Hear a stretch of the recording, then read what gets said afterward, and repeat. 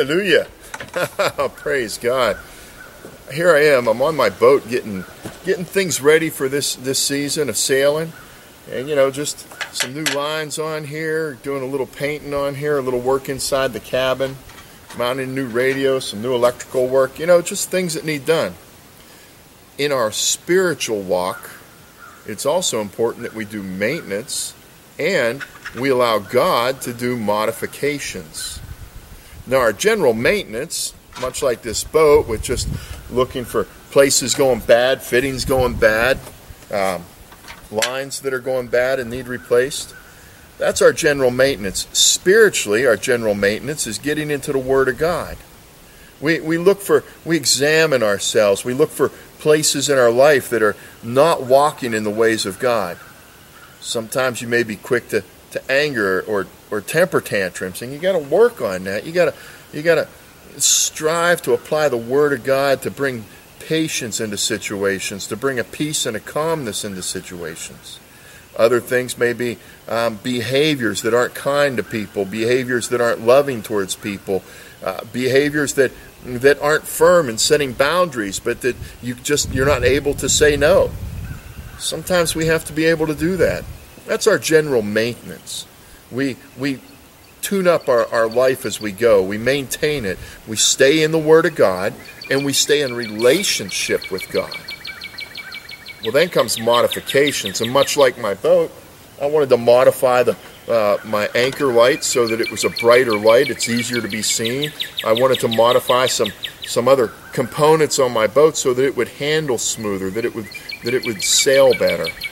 In our life, our spiritual life, God wants to do some modifications in our life. He wants to grow us to be more like Him and to be kingdom people, where we bring the kingdom of God into this world, where we are agents of God, ambassadors of God, not just in the context of speaking His word, but in living His word and conveying His love to the people.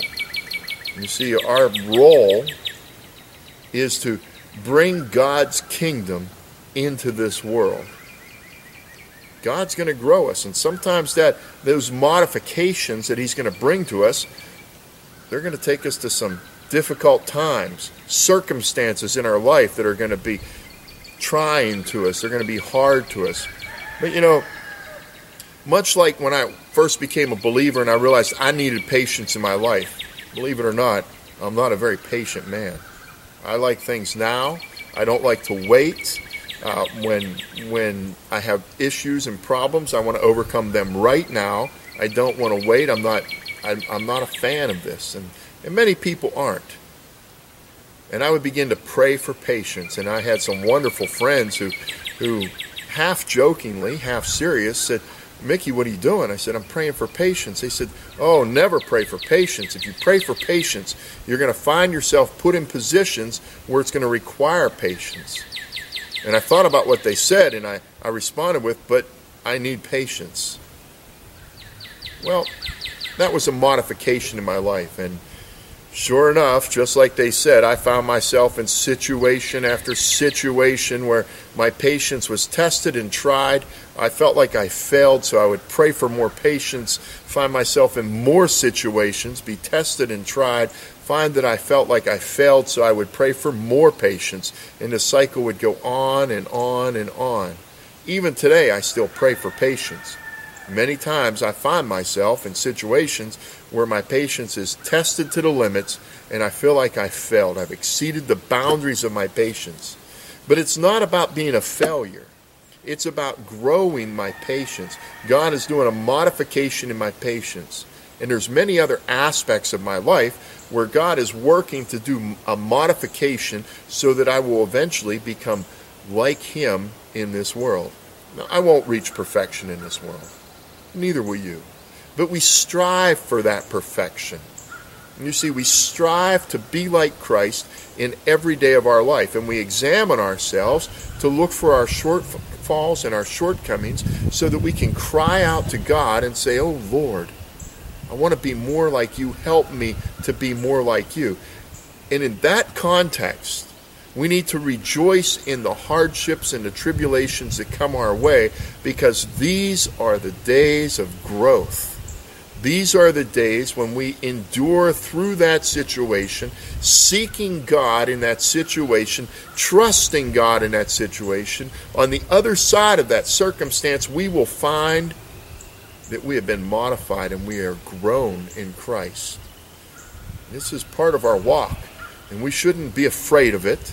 We shouldn't push it aside. We shouldn't continually cry out to God, God, get me out of this situation. I can't take this anymore.